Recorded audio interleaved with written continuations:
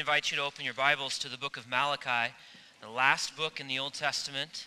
Malachi chapter 1. You can find the book of Matthew, the first book in the New Testament. Turn left a couple pages. Malachi in chapter 1. Wasn't that encouraging to have our students lead us in worship this morning?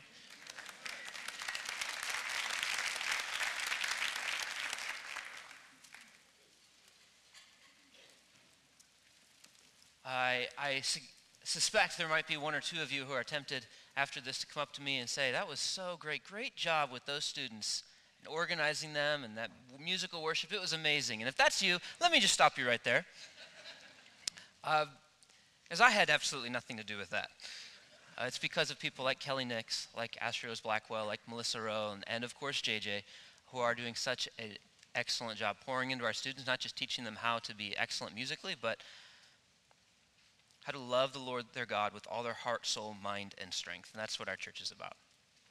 I hope that it was encouraging to you to have them lead us this morning. And I just want to tell you that as a youth pastor here at Emmanuel Bible Church, I have found it so encouraging to see that our church wants our students, wants our teens to be caught up in the whole corporate life of Emmanuel Bible Church. We don't siphon our students off to a dark room to entertain them with a smoke and mirror show to try to convince them that Christianity is cool. Because that's not what they need. Teens need the same thing that every single person needs, a real encounter with the living God through his word. That's what's at the heart of the life of Emmanuel Bible Church, and that has been tremendous encouragement to me. And that's where we want to turn now. We want to turn to the Word of God. We want the Word of God to be the means by which God himself speaks to us this morning. So let's begin by reading from the book of Malachi. Over the next couple weeks, we're going to study Malachi chapter 1 as Jesse's away, and then we'll come back as we approach Easter, and we'll actually, as a church, we'll go through the rest of the book of Malachi in the course of the spring. But this morning, we'll kind of an introduction to this prophet and the Lord's message through Malachi to us this morning through the first 5 verses of the book. So let's read the text together. Would you look down at your Bibles and follow with me as I read from God's word. Malachi chapter 1, beginning in verse 1. God's word says this: The oracle of the word of the Lord to Israel by Malachi. I have loved you, says the Lord, but you say, how have you loved us? Is not Esau Jacob's brother, declares the Lord? Yet I loved Esau, but Esau I have hated. I have laid waste his hill country and left his heritage to the jackals of the desert. If Edom says, we are shattered, but we will rebuild the ruins. The Lord of hosts says, they may rebuild, but I will tear down, and they will be called the wicked country, and the people with whom the Lord is angry forever.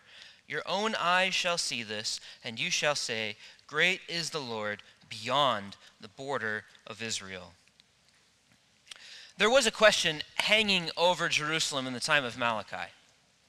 And it was the kind of question that I think every single one of us can relate to in one way or another. It's the kind of question that we ask when we encounter unmet expectations or hopes that have been shattered. It might be a child asking their parent. It might be a friend asking a friend. Tragically, a spouse asking a spouse. In this case, it is the Israelites asking this question of God. And it is the question, do you really love me? Do you really love us? Malachi lived in the time in which the people of Israel had returned from their captivity in Babylon. They had rebuilt the temple under the prompting of the prophets Haggai and Zechariah, the 2 prophets that precede Malachi in our Bibles. They'd completed that temple, and they were expecting that all of God's promises to his people would now be fulfilled, that the glory of the Lord would fill the temple, that God would fulfill all his covenant promises to Abraham, Isaac, and Jacob, that he'd establish an everlasting kingdom where a son of David would sit on the throne and rule God's kingdom forever and ever, and the earth would sprout forth righteousness and salvation and justice would cover the earth as the seas, as water covers the seas. That was the expectation. And it hadn't happened. And by the time you get to Malachi's day, generations have passed. The book of Malachi is probably composed in about 450 before the time of our Lord. That means that multiple generations have been born and lived their life and died in Jerusalem, waiting for God's covenants to be fulfilled. And it seemed that they had gone empty. Generations dying without the promises fulfilled. Naturally, they were asking the question, does God really love us?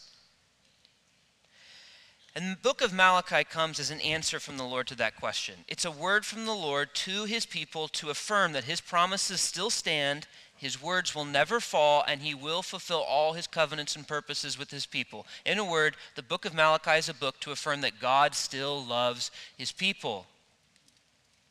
And the way that the book of Malachi is structured, it's composed of 6 disputations where God has a dialogue with his people, where he affirms something is true and he allows them to question him and to ask him, are you sure that's true? And then he gives a reasoned response to prove that it is true, and then he shows the implication of the way that they should respond to him. And the reason that I bother telling you that structure is because I think it invites us to understand something about the nature of God. He understands our questions, and he understands our complaints, our worries, our anxieties, our doubts. And when we experience doubts, he invites us to come to him with them. And what we find in the book of Malachi is a people wearied by unfulfilled promises and unmet expectations, coming to their God and having an encounter with their God through the word of the prophet to reaffirm that God really does love his people. And what we're going to see this morning is the first proof that God really loves his people in Malachi 1:1-5. The first thing that God tells his people to remind them that he loves them is, remember, I chose you. I elected you. So what this little text, as we're going to study it this morning, does for us is Malachi 1:1-5 calls us to rekindle our affections, rekindle our love for the Lord by remembering that he elected us for salvation. Now let me just pause for a second before we dive in. This is Youth Serve Sunday. It's Youth Ministry Sunday. It's Teen Sunday.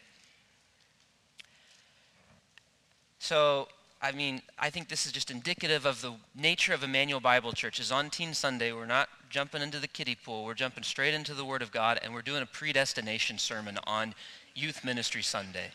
This is a great church, isn't it? This is a predestination passage, and I just want us to see before we jump in, this is where God goes. When we have a doubt, does God really love me? He says, remember, I chose you. That's supposed to affirm his love for us and cause us to gaze at the wonder of his love. That's where God wants us to go this morning. So let's just walk through the text this morning. We're going to just take Malachi 1:1-5 according to the structure that it presents itself in the passage. First thing that we see is that God gives us an assertion. God says, verse 2, I have loved you. That's great news. But the people of Israel living in Jerusalem at this period of time really aren't in a mindset to be able to receive that news. Their mind is stuck on their poor circumstances. And at this point in time, Judah was not the center of God's global kingdom. Rather, it was a tiny little province under the thumb of Persian oppression. Poverty was rampant, social injustice was pervasive, the walls of the city were physically torn down, moral laxity was pervasive. There were problems. And people had their eyes on their problems, and they're thinking, I thought God loved us. We don't deserve this. We deserve something so much better. It's impossible to really be amazed at the love of God as long as you have your eyes on your circumstances and not on God himself. And it's not just an issue of what happens when things are going wrong around you. It's also an issue of what happens if you have your eyes on things that are going well around you. You remember the word of the Lord to Israel before they even came into the promised land. In the book of Deuteronomy, God warned them, take care lest you forget the Lord your God by not keeping his commandments and his rules and his statutes, which I command you today, lest when you have eaten and are full, and have built good houses and live in them, and when your herds and flocks multiply, and your silver and gold is multiplied, and all that you have is multiplied, then your heart be lifted up, and you forget the Lord your God. Whether things are going well in your life, or things are going tremendously poorly, as long as your eyes are on your circumstances and you're thinking things are going well, this is what I deserve, or things are going terribly, this is not what I deserve, your heart will not be in a position to recognize the reality of God's love. That's where Israel was, and thus they asked this question in verse 2. God, you say you've loved us, but really? How have you loved us? And that's the pattern that we find through the book of Malachi. It's in chapter 1, verse 6, verse 7, chapter 2, verse 17, chapter 3, verse 7, verse 8, verse 13, again and again and again, 7 times, God affirms a truth to his people, and he allows them to respond with, But, really? They're challenging God. But at least they're going to God with their doubts. At least they are going to God with their questions. That's the pattern that's revealed to us in the nature of this dispute. God, when he delivers the word of the Lord through Malachi, could have had Malachi just say, here are God's requirements, mic drop, and walk out of the city. But instead, he reveals his word through Malachi in this form in order to invite us, when we have doubts and when we have questions, to come to God with our doubts and our questions. And this is the way that the Lord responds. He responds by affirming this truth. I chose you, not Esau. There's the proof of my love. Look at verse 2. I've loved you. The people respond, how have you loved us? And here's how God responds. Is not Esau Jacob's brother, declares the Lord? Yet I have loved Jacob, but Esau I have hated.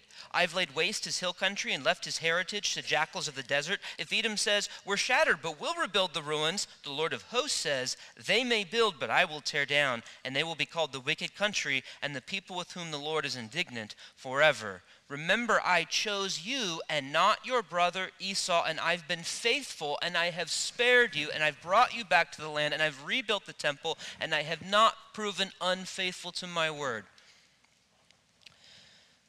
Now, before we move any further, we're going to discuss this just a little bit more, this whole language of love and hate, but I think it's helpful just to at least begin to broach it now. God says, Jacob I have loved, but Esau I have hated. That's pretty startling language. And I would guess that most of us, if we find this affirmation startling, it's not the love part we find startling, it's the hate part. Jacob I have loved, but Esau I have hated? Really, God? But it's helpful to remember something in the nature of love. The nature of love is to make a choice, and love, by its definition, by its nature, is exclusionary. To love one is not to love another. We could give an example of this many ways, but I think a very helpful example is the example of marriage. Marriage is, after all, the relationship that God looks at and says, that's what the relationship between Christ and his bride, the church, is like. Well, the nature of marriage is that one man, one woman pledge loyal love to one another for life, and they pledge that love to no one else. When a man and a woman say, I do to one another, they're saying yes to you and no to everyone else. I'm choosing you, and I'm choosing to exclude everyone else from this covenant, loyal, intimate, one flesh love. This is the nature of love, is it has to exclude others. And so it becomes a Hebrew idiom in the Hebrew language that if you love one person, you're hating the other. If you love one thing, you're hating the other. Because when you choose this, you're not choosing the other, and there's a dichotomy between my love that is going here and not there. And you see this all over Scripture, but I think one helpful place to go is the words of our Lord. Jesus says in Matthew chapter 6, verse 24, no one can serve two masters, for either you will hate the one and love the other, or you'll be devoted to the one and despise the other. You cannot serve God and money. Now think about that for a second. Some of you have two jobs. Does this ring true? That while you're working for one, you're hating the other? I mean, maybe you just hate both of them. That's not what Jesus is saying. What Jesus is saying, if you are working for one, you are not working for the other. You're loving the one in that you are choosing to be devoted to this one master and work for him, and that means you are not devoted to and not working for and not serving this other. Loving one, hating the other. It's just an idiom for choosing one which necessitates you exclude another. That's what God is saying to the people of Israel. And this goes all the way back to the nature of God's covenant promises through Abraham, and then through Isaac, and then through Jacob. Isaac's wife Rebekah has two children. She's having twins. And before she's even gives birth, she goes to the Lord and asks what is going on. And the Lord says this. The Lord says to her, 2 nations are in your womb, and 2 people from within you shall be divided. For one shall be stronger than the other. The older shall serve the younger. God already chose, when Jacob and Esau were yet still in the womb of their mother, that he was going to send his promise of salvation through one, not the other. That is what happened with the people of Israel. Jacob's seed becomes Israel, the covenant people whom God has given a promise to, that through them a blessing will go to all the peoples of the earth. And God is reminding the people of Israel, I've been faithful to that promise, haven't I? Here you are. Look at your brother Esau, whose line became the people Edom. They became your enemies. And they participated in the Babylonian destruction and spoil of Jerusalem. They mocked you and laughed at you when you were carried off into captivity. But now where are they? There's an entire book of the Bible, the book of Obadiah, which is dedicated to a prophecy where the Lord promises that there will be judgment on Edom for their participation in the destruction of Israel, but God will continue his promises to Jacob, even though it seems impossible in that moment in history.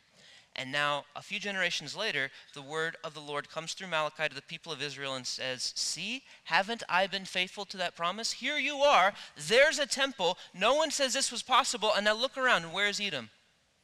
Because by the time of the 5th century, the Nabateans and Arabian people had come up and had captured the Edomite cities, had driven them out of their land, and here we are in the 21st century, and there ain't no Edomites, but there's a lot of Israelites. This is what the Lord is calling the people to put their mind on.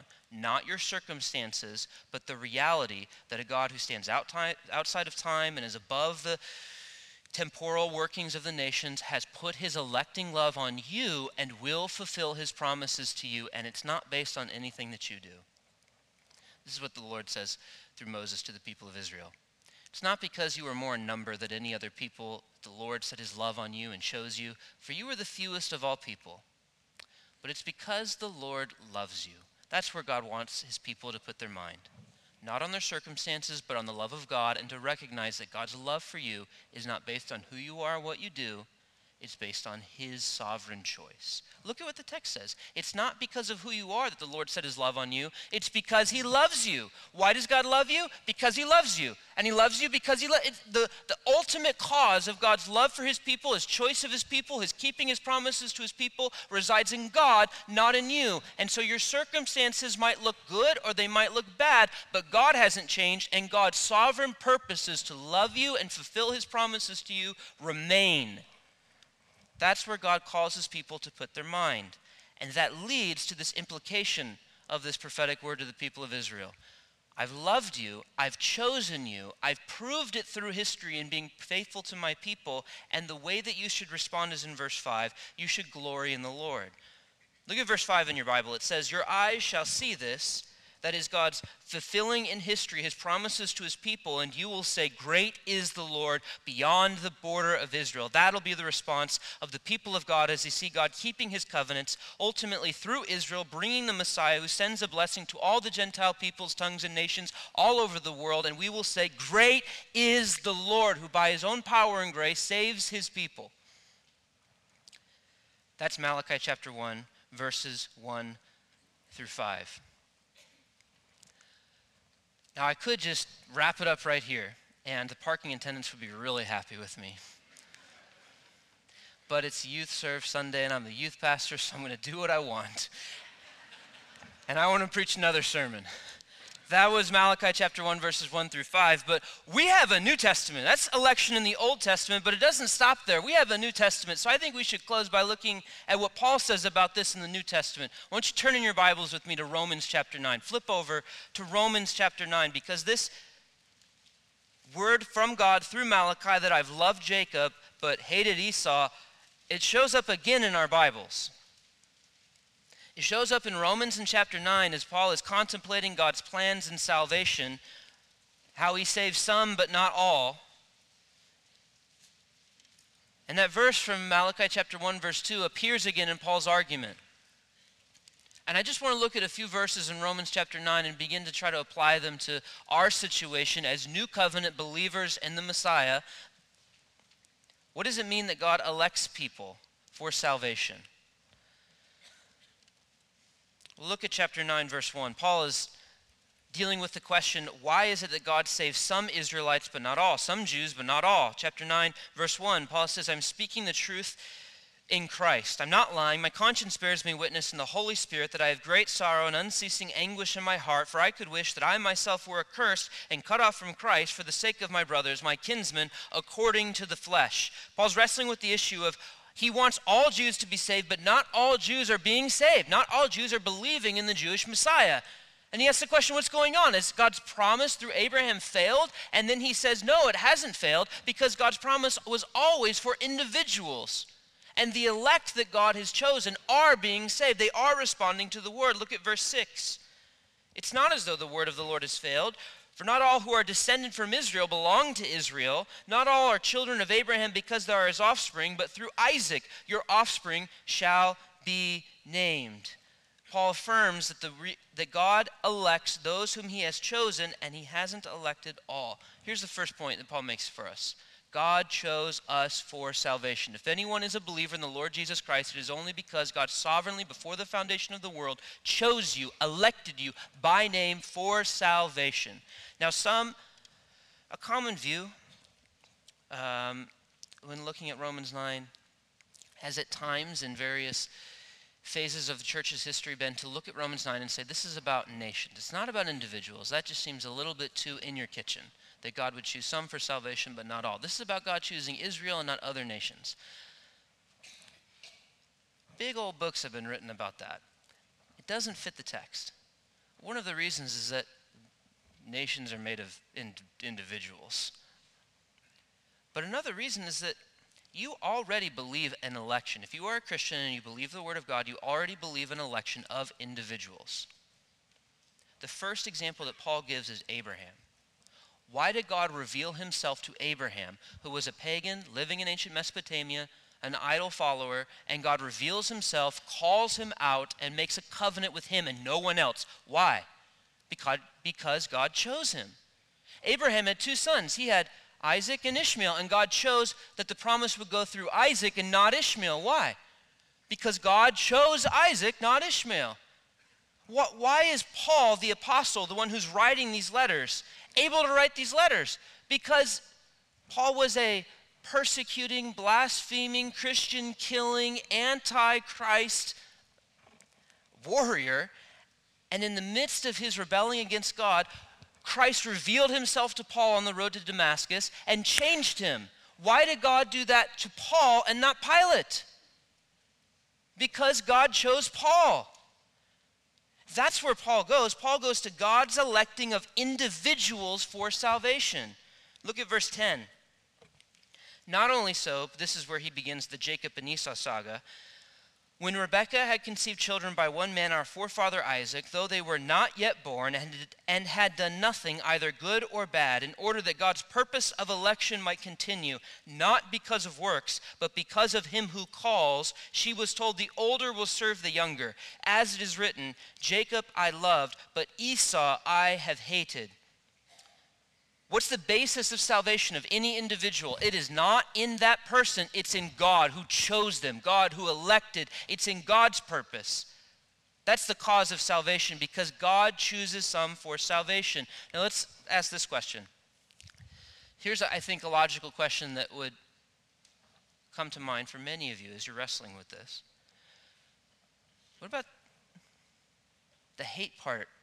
We kind of talked about that a second ago, but it kind of seems like God is double predestinating. He's saying, some I'm going to make for salvation, others I'm going to make them for damnation. What about that? If God chooses some for salvation, and in choosing them, he then enters into their life, intervenes, and creates faith, grants spiritual life, and brings them to salvation, does he in the same way intervene in the life of others to create unbelief? Does he intervene in the life of others to create fresh sin and evil and rebellion against God? Is that what the text says? That's not what the text says.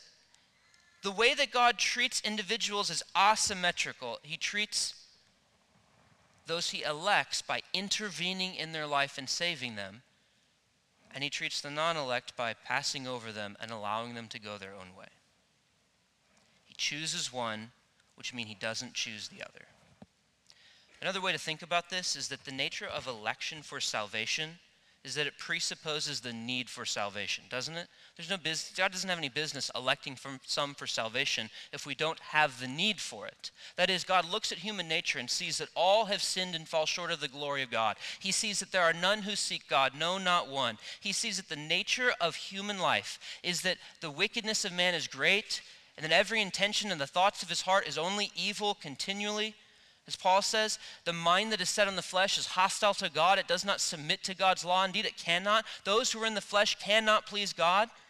We are both unwilling and unable to come to God on our own volition. Naturally, we all have the freedom to choose, and we all choose sin. We all choose to worship the creation rather than the Creator. That's our default. That's what we want to do.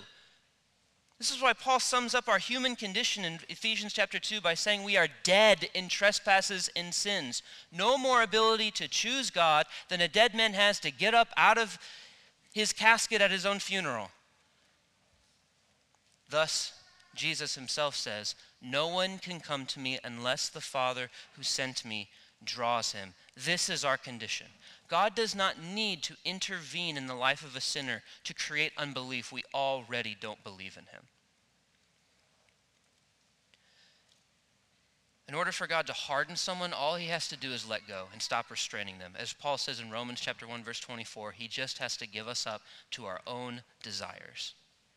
And those desires will be to worship the creature rather than the Creator. What God has to do for anyone to be saved is he has to intervene in grace. And that's what he has done for us. He chose us, and he burst into our life when we were straying from him. We're dead in trespasses, but God, because of the great love with which he loved us, even when we were dead in trespasses and sins, caused us, he gave us life. He brought us back to life and united us with Christ so that by grace we have been saved. What that does is what Paul says in verse 11. It shows that God's purpose of election will continue not because of works, but because of him who calls. The basis of our salvation is that God chose us for salvation, and he chose us on the basis of his own will. He chose us on the basis of his own will. Now, another question that we will ask naturally about the nature of this election that is taught to us in the scriptures is, okay, sure, the word election and predestination are in the Bible. If I'm a Christian, if I want to believe in Jesus, then I have to deal with that. The word election, predestination, they're there in Scripture. But what's the nature of that election? And some would say that the reason that God elects people is because he can see that in time, when the gospel is offered to them, they will believe it. And so the nature of God's election is that because God is outside of time, he can see who are the people who will respond in faith, and so he then retrojects back into eternity past, and he elects those individuals who will respond positively to the offer of salvation. Kind of like if you've got a sporting event that you want to watch, and you've recorded it on whatever your streaming service is, and you somehow have stumbled upon the score of that game.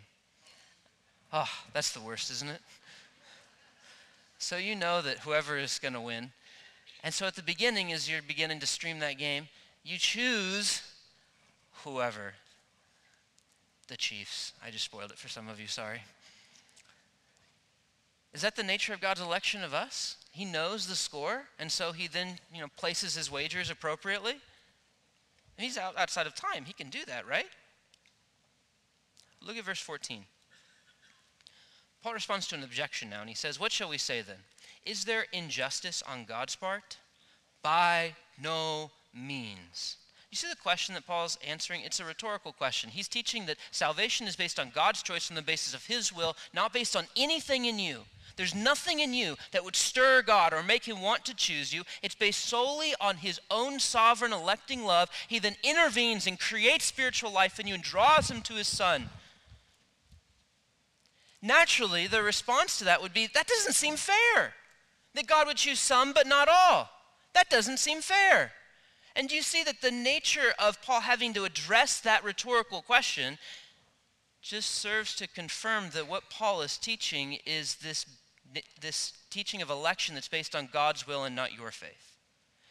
if Paul were teaching that God looks into time and he sees who will respond to him positively, and then he elects those. He gives everybody equal opportunity. Some people choose him, some people don't. He elects the ones that choose him.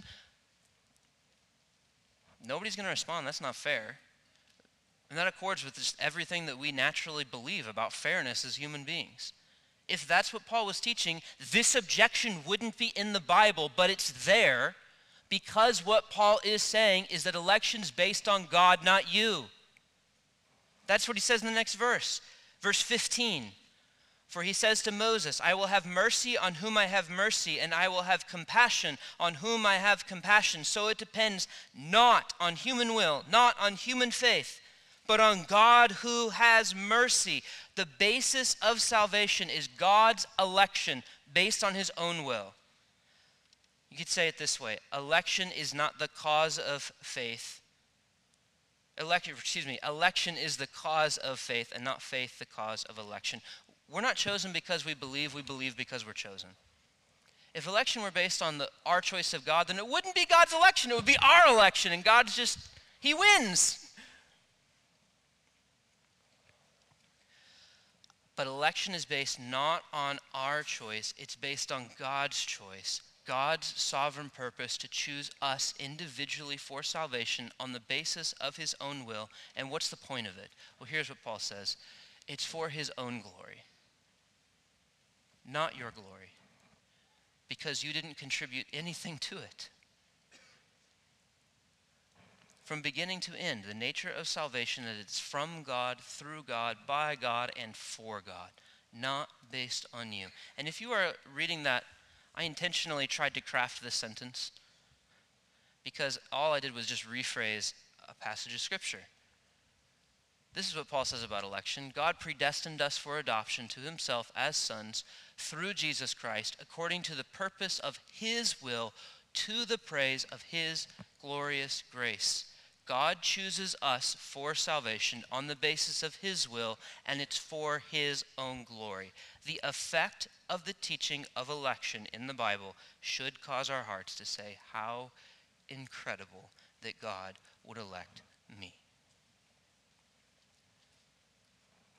Just how overwhelming that God would choose to save me.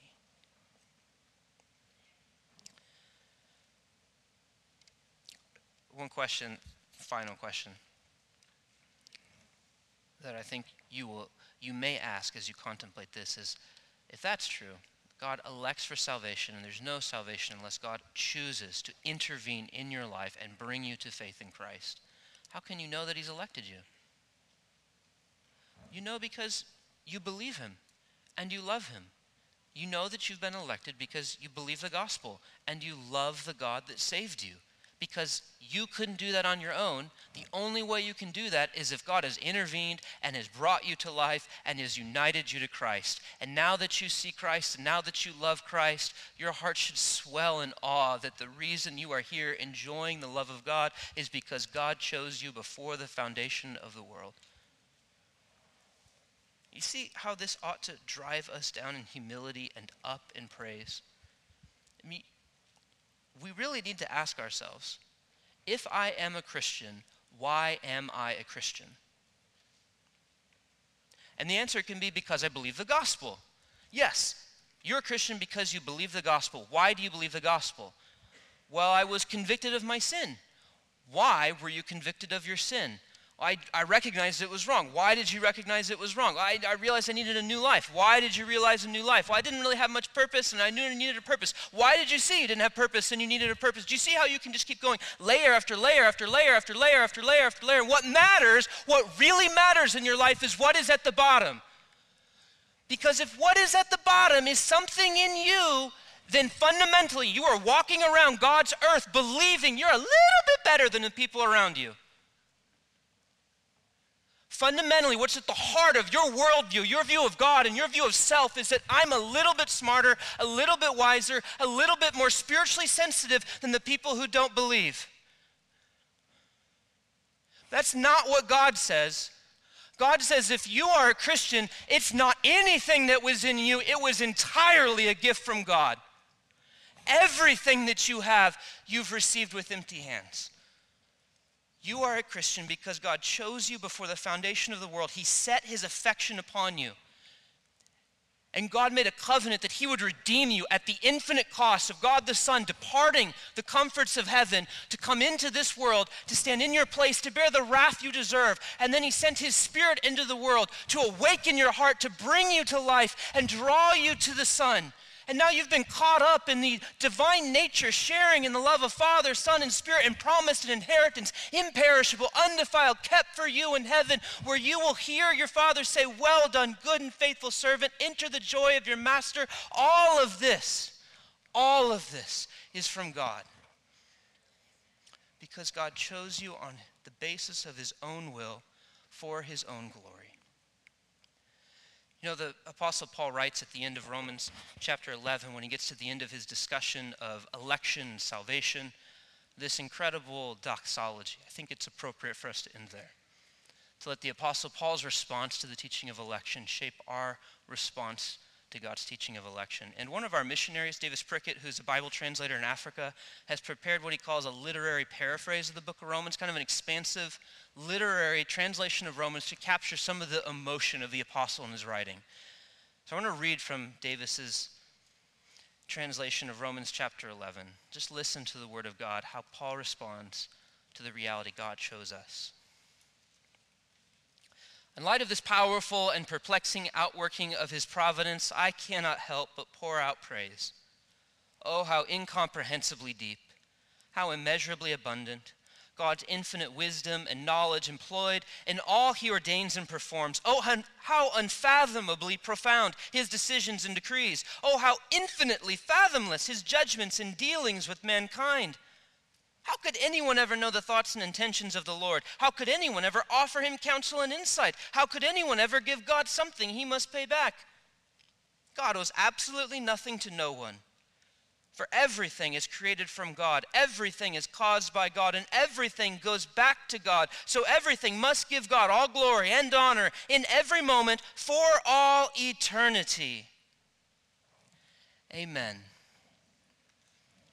God, that's the prayer of our heart. We want to say with the Apostle Paul that all glory, all honor, all praise would resound to you because of who you are and what you have done. Lord, we pray that the teaching of election would wash over us in such a way that we would catch a sense of the miracle it is to know you.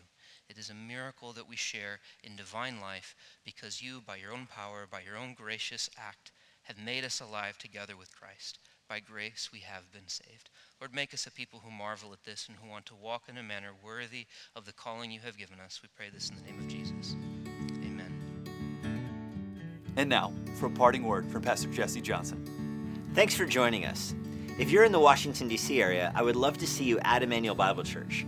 For more information on our church or our current service times, go to ibc.church. For more information about the Master's Seminary and their Washington, D.C. location, go to tms.edu. I hope this resource has been a blessing to you, and it helps you seek the Lord daily, serve others around you, and share the gospel with boldness.